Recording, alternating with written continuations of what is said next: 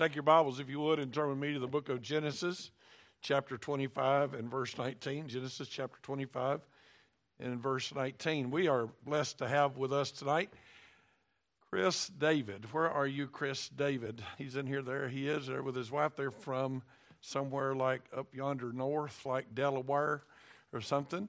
And they're here looking at the training center, so you be sure and meet them before the service is over. I was just sitting there thinking about how blessed I am. How blessed I am to serve God with you. How blessed I am to be a pastor of a church like you. I thank you for loving God. That's what makes it the best. I think this is a room full of people that have decided to love God. If you have, say amen. And then I thank you for loving the Bible. I think that our church is probably pretty unusual in the amount of Bible that has gone through here. Between all the Sunday school classes and all that, and you still like it and you still come. So I like that. And I thank you because I think you love each other. And that's biblical, and I like that too. So I just want to tell you tonight, God bless you and thank you. Turn in your Bibles to Genesis chapter 25, verse 19. I want to talk to you about, we're talking parenting, and I want to talk to you about using your influence correctly. Using your influence correctly. As parents, you have a great deal of influence. What your kids are going to turn out like and what they're going to do with their lives has more to do with you than you'd like to think. And so we need to consider what the Word of God says. Read with me, if you would, in Genesis chapter 25, verse 19 and following. These are the generations of Isaac, Abraham's son. Abraham begat Isaac, and Isaac was 40 years old when he took Rebekah to wife. In 21, Isaac entreated the Lord for his wife. He prayed for his wife because she was barren. And the Lord was entreated of him. God heard and answered prayer. And Rebekah, his wife, conceived. And the children struggled together within her. And she said, "If it be so, why am I thus?" She went to inquire of the Lord. The Lord said to her, "Two nations are in thy womb. Two manner of people shall be separated from thy bowels, from your insides. And one people shall be stronger than the other, and the elder shall serve the younger." I'm just going to be honest with you. I'm trying to talk to you about child rearing, and so I'm going to go through a bunch of parental stories. This is one we'll get to somewhere in this part of the Bible. But I want you to realize the influence that the Bible shows that parents have. So we're going to go to Exodus chapter 2 first, and we're going to jump through a whole bunch of stories. This is not a through the chapter kind of message. I just want to take you there to show you a lady named Jochebed, the mother of Aaron and Moses, and how God greatly used her. Her name's probably not that familiar. Most of us probably don't know her name. But without her, according to Scripture, we wouldn't have Genesis, Exodus, Leviticus, Numbers, Deuteronomy, written by Moses. I'm sure God would have raised up another way to get it written, but he used Moses to write that. Look, if you would, in Exodus chapter 2 and verse 2, she risked her life to save the life of Moses. It's very clear here. This is the woman. This is mama staying at home with the kids kind of thing. And the woman conceived and bare a son. And when she saw him, that he was a goodly child, he's good looking. I don't know what mother doesn't think that.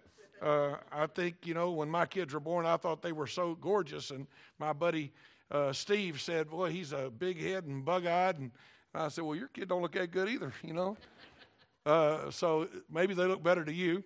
She hid him for 3 months, and she could not. I just think it's interesting, by the way, it just keeps using she here. Where in the world's dad, But as she hid him for 3 months, and when she could not hide him any longer, she took for him an ark of bulrushes, and she daubed it with slime and with pitch, and put the child in there, and she laid it in the flags by the river's brink. Now, what's interesting of all things, I want you to understand influence. I'm afraid you buy into the idea that you don't need to worry about influencing your children as much when they're very small. But the story of Moses thrills me to death because she didn't have Moses long. But whatever she did, now there's no doubt God's grace, God's power, God's at work. And if you're going to use that as an excuse not to do your job, I can't help you. I did have a man in my church in Cartersville years ago whose kids were not doing right, and he came to me and he said, as of today, I'm turning my kids over to the Lord. Somebody needs to discipline them, so I'm going to turn them over to God. I said, that's bad. He already turned them over to you.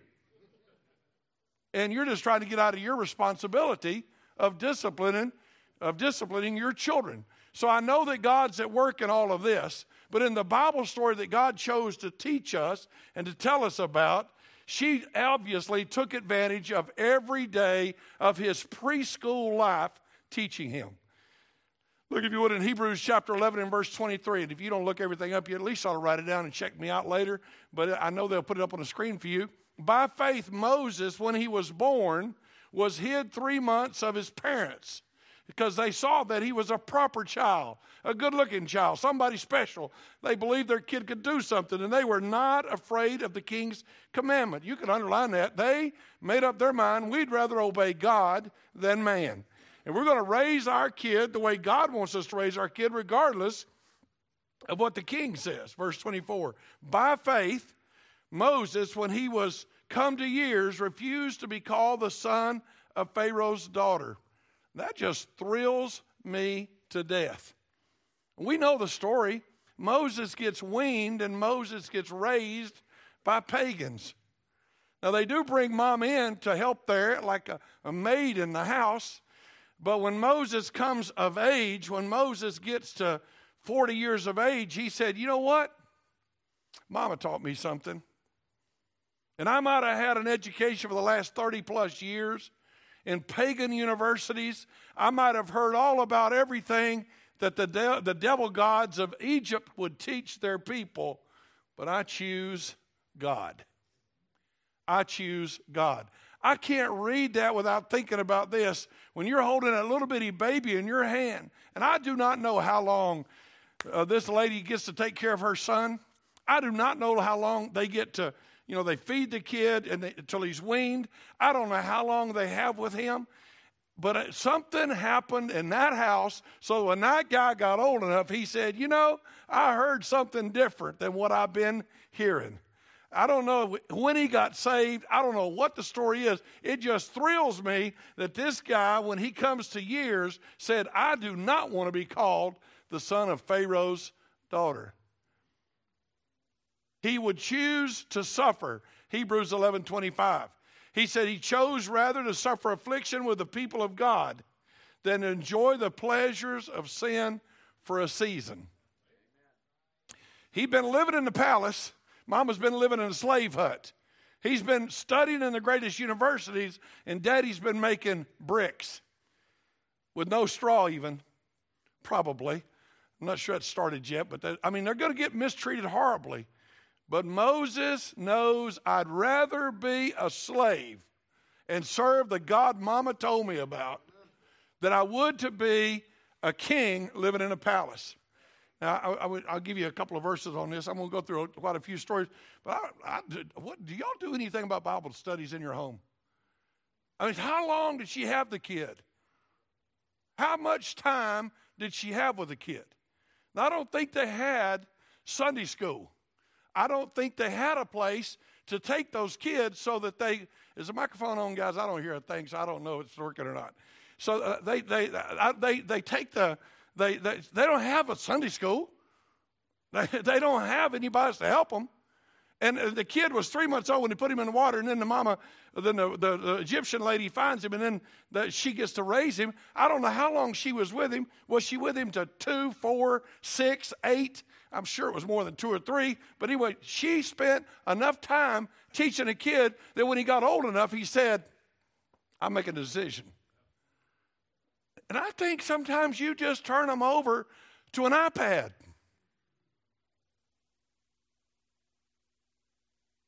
And I think sometimes you just turn them over to a television.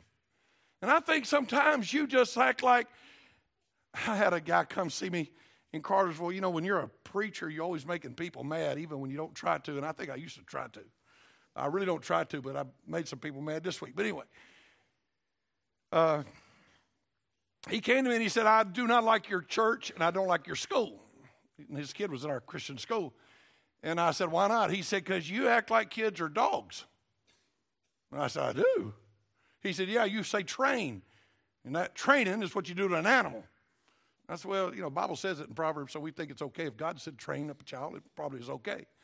And he just went off on how I needed to let those kids make their own decisions. And I just wonder if some of you are doing that.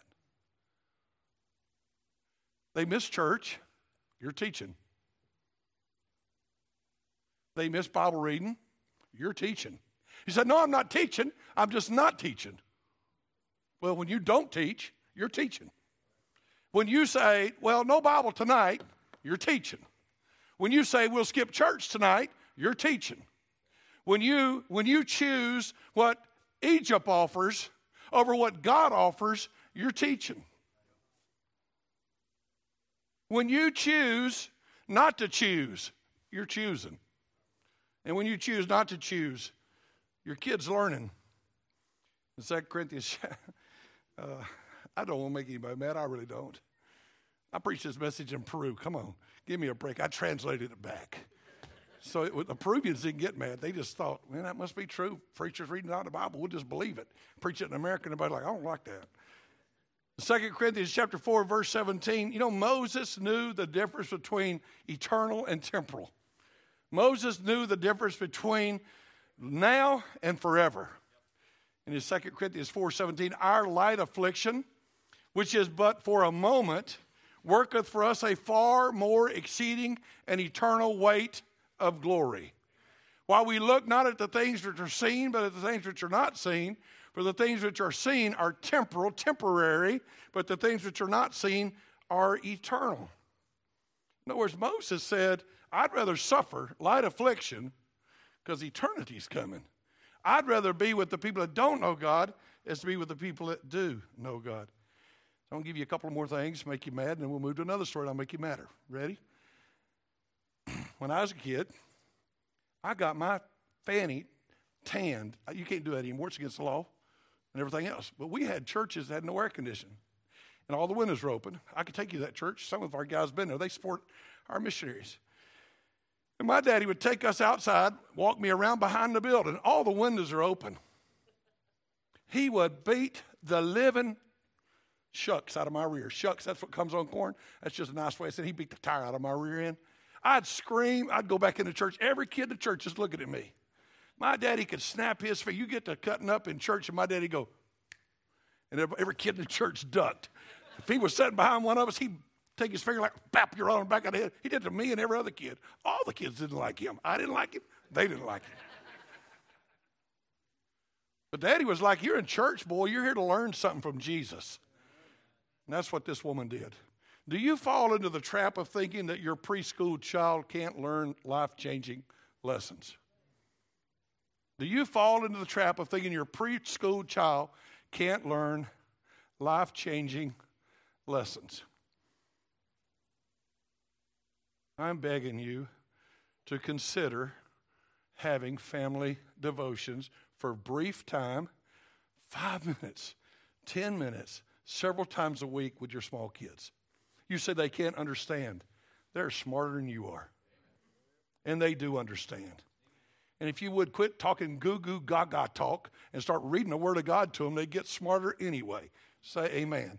They don't, if they're so dumb, how come you let them listen to commercials and cartoons?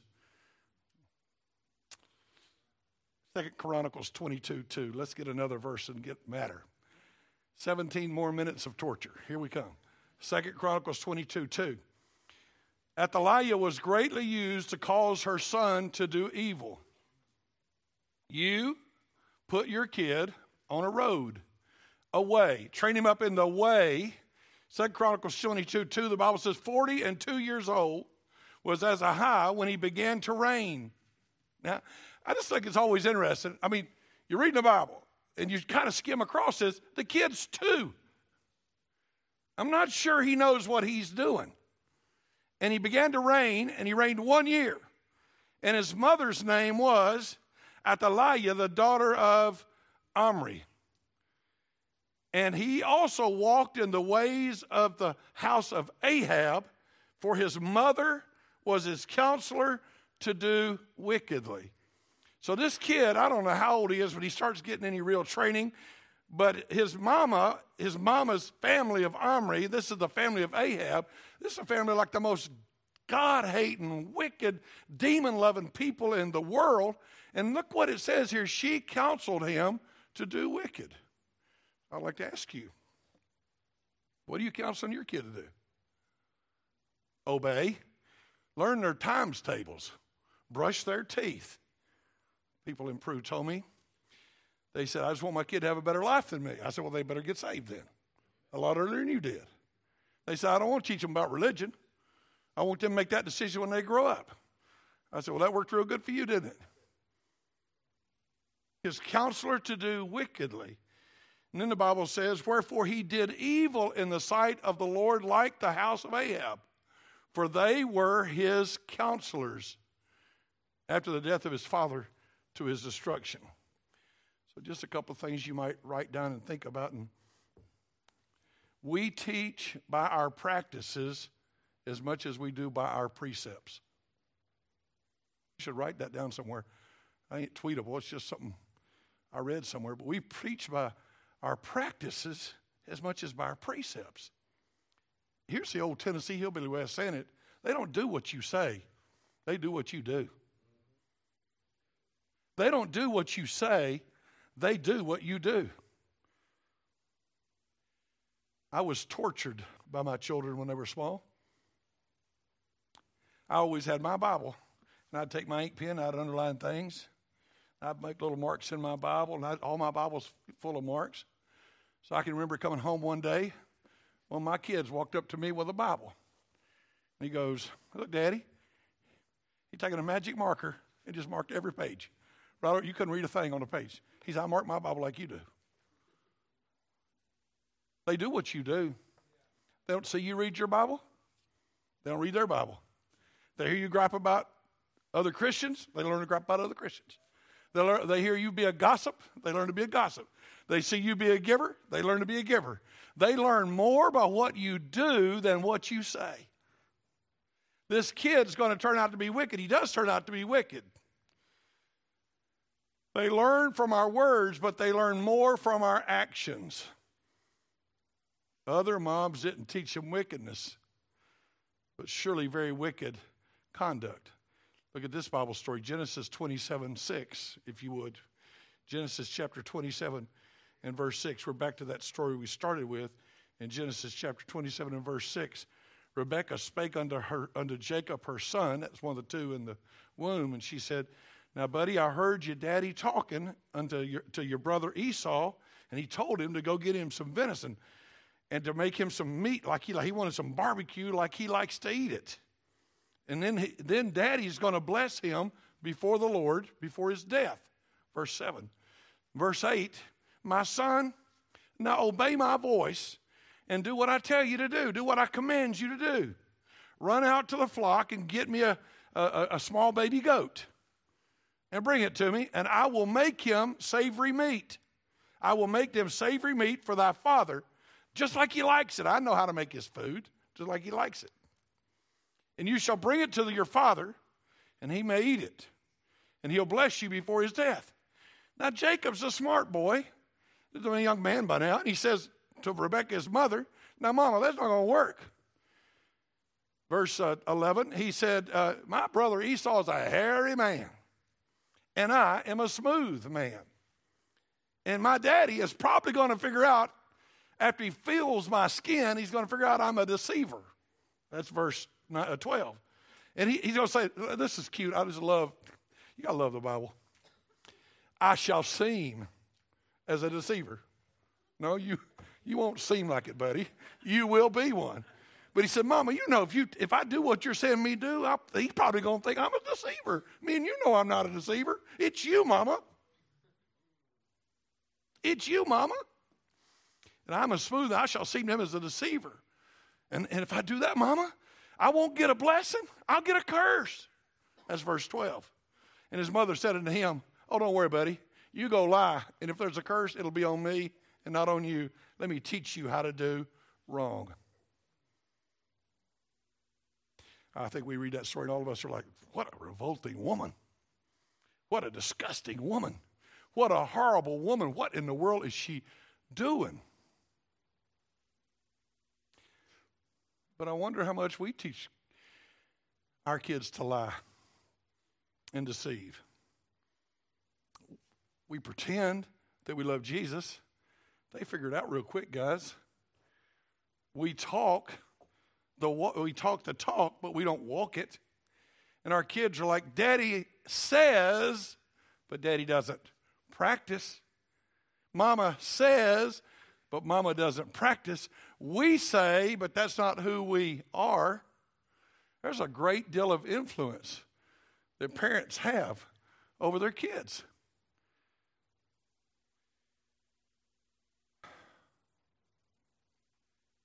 Spanish saying used to be something like, it's in English too.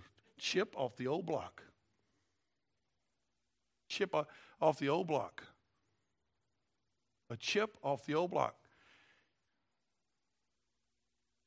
I don't know how in the world a woman could be like that Atalaya guy, a girl. I don't know how you could be like that and teach your son to do wickedly. But this is a godly woman here. She was that other woman's from the house of Ahab. But this other woman, quote unquote, is a good godly woman. And she's having bad influence on her kids. I want to have good influence on my kids. What are you doing and how are you influencing your children? Train up a child in the way he should go. And when he's old, he'll not depart from it. And you cannot wait till they're 6. You can't wait till they're 16. You can't let them make decisions. They will make a decision. But you're kind of guiding them towards a decision. You're kind of teaching them what they ought to think, what they ought to do. In Mark chapter 6 and verse 16, we find another mama teaching her daughter wrong. She will have her daughter kill the man of God. Herodias, chapter 6 and verse 19, had a quarrel against John the Baptist. She didn't like John the Baptist, but Herod was afraid of John the Baptist in chapter 6 and verse 20, because Herod knew if there's a just and a holy man, it's old John.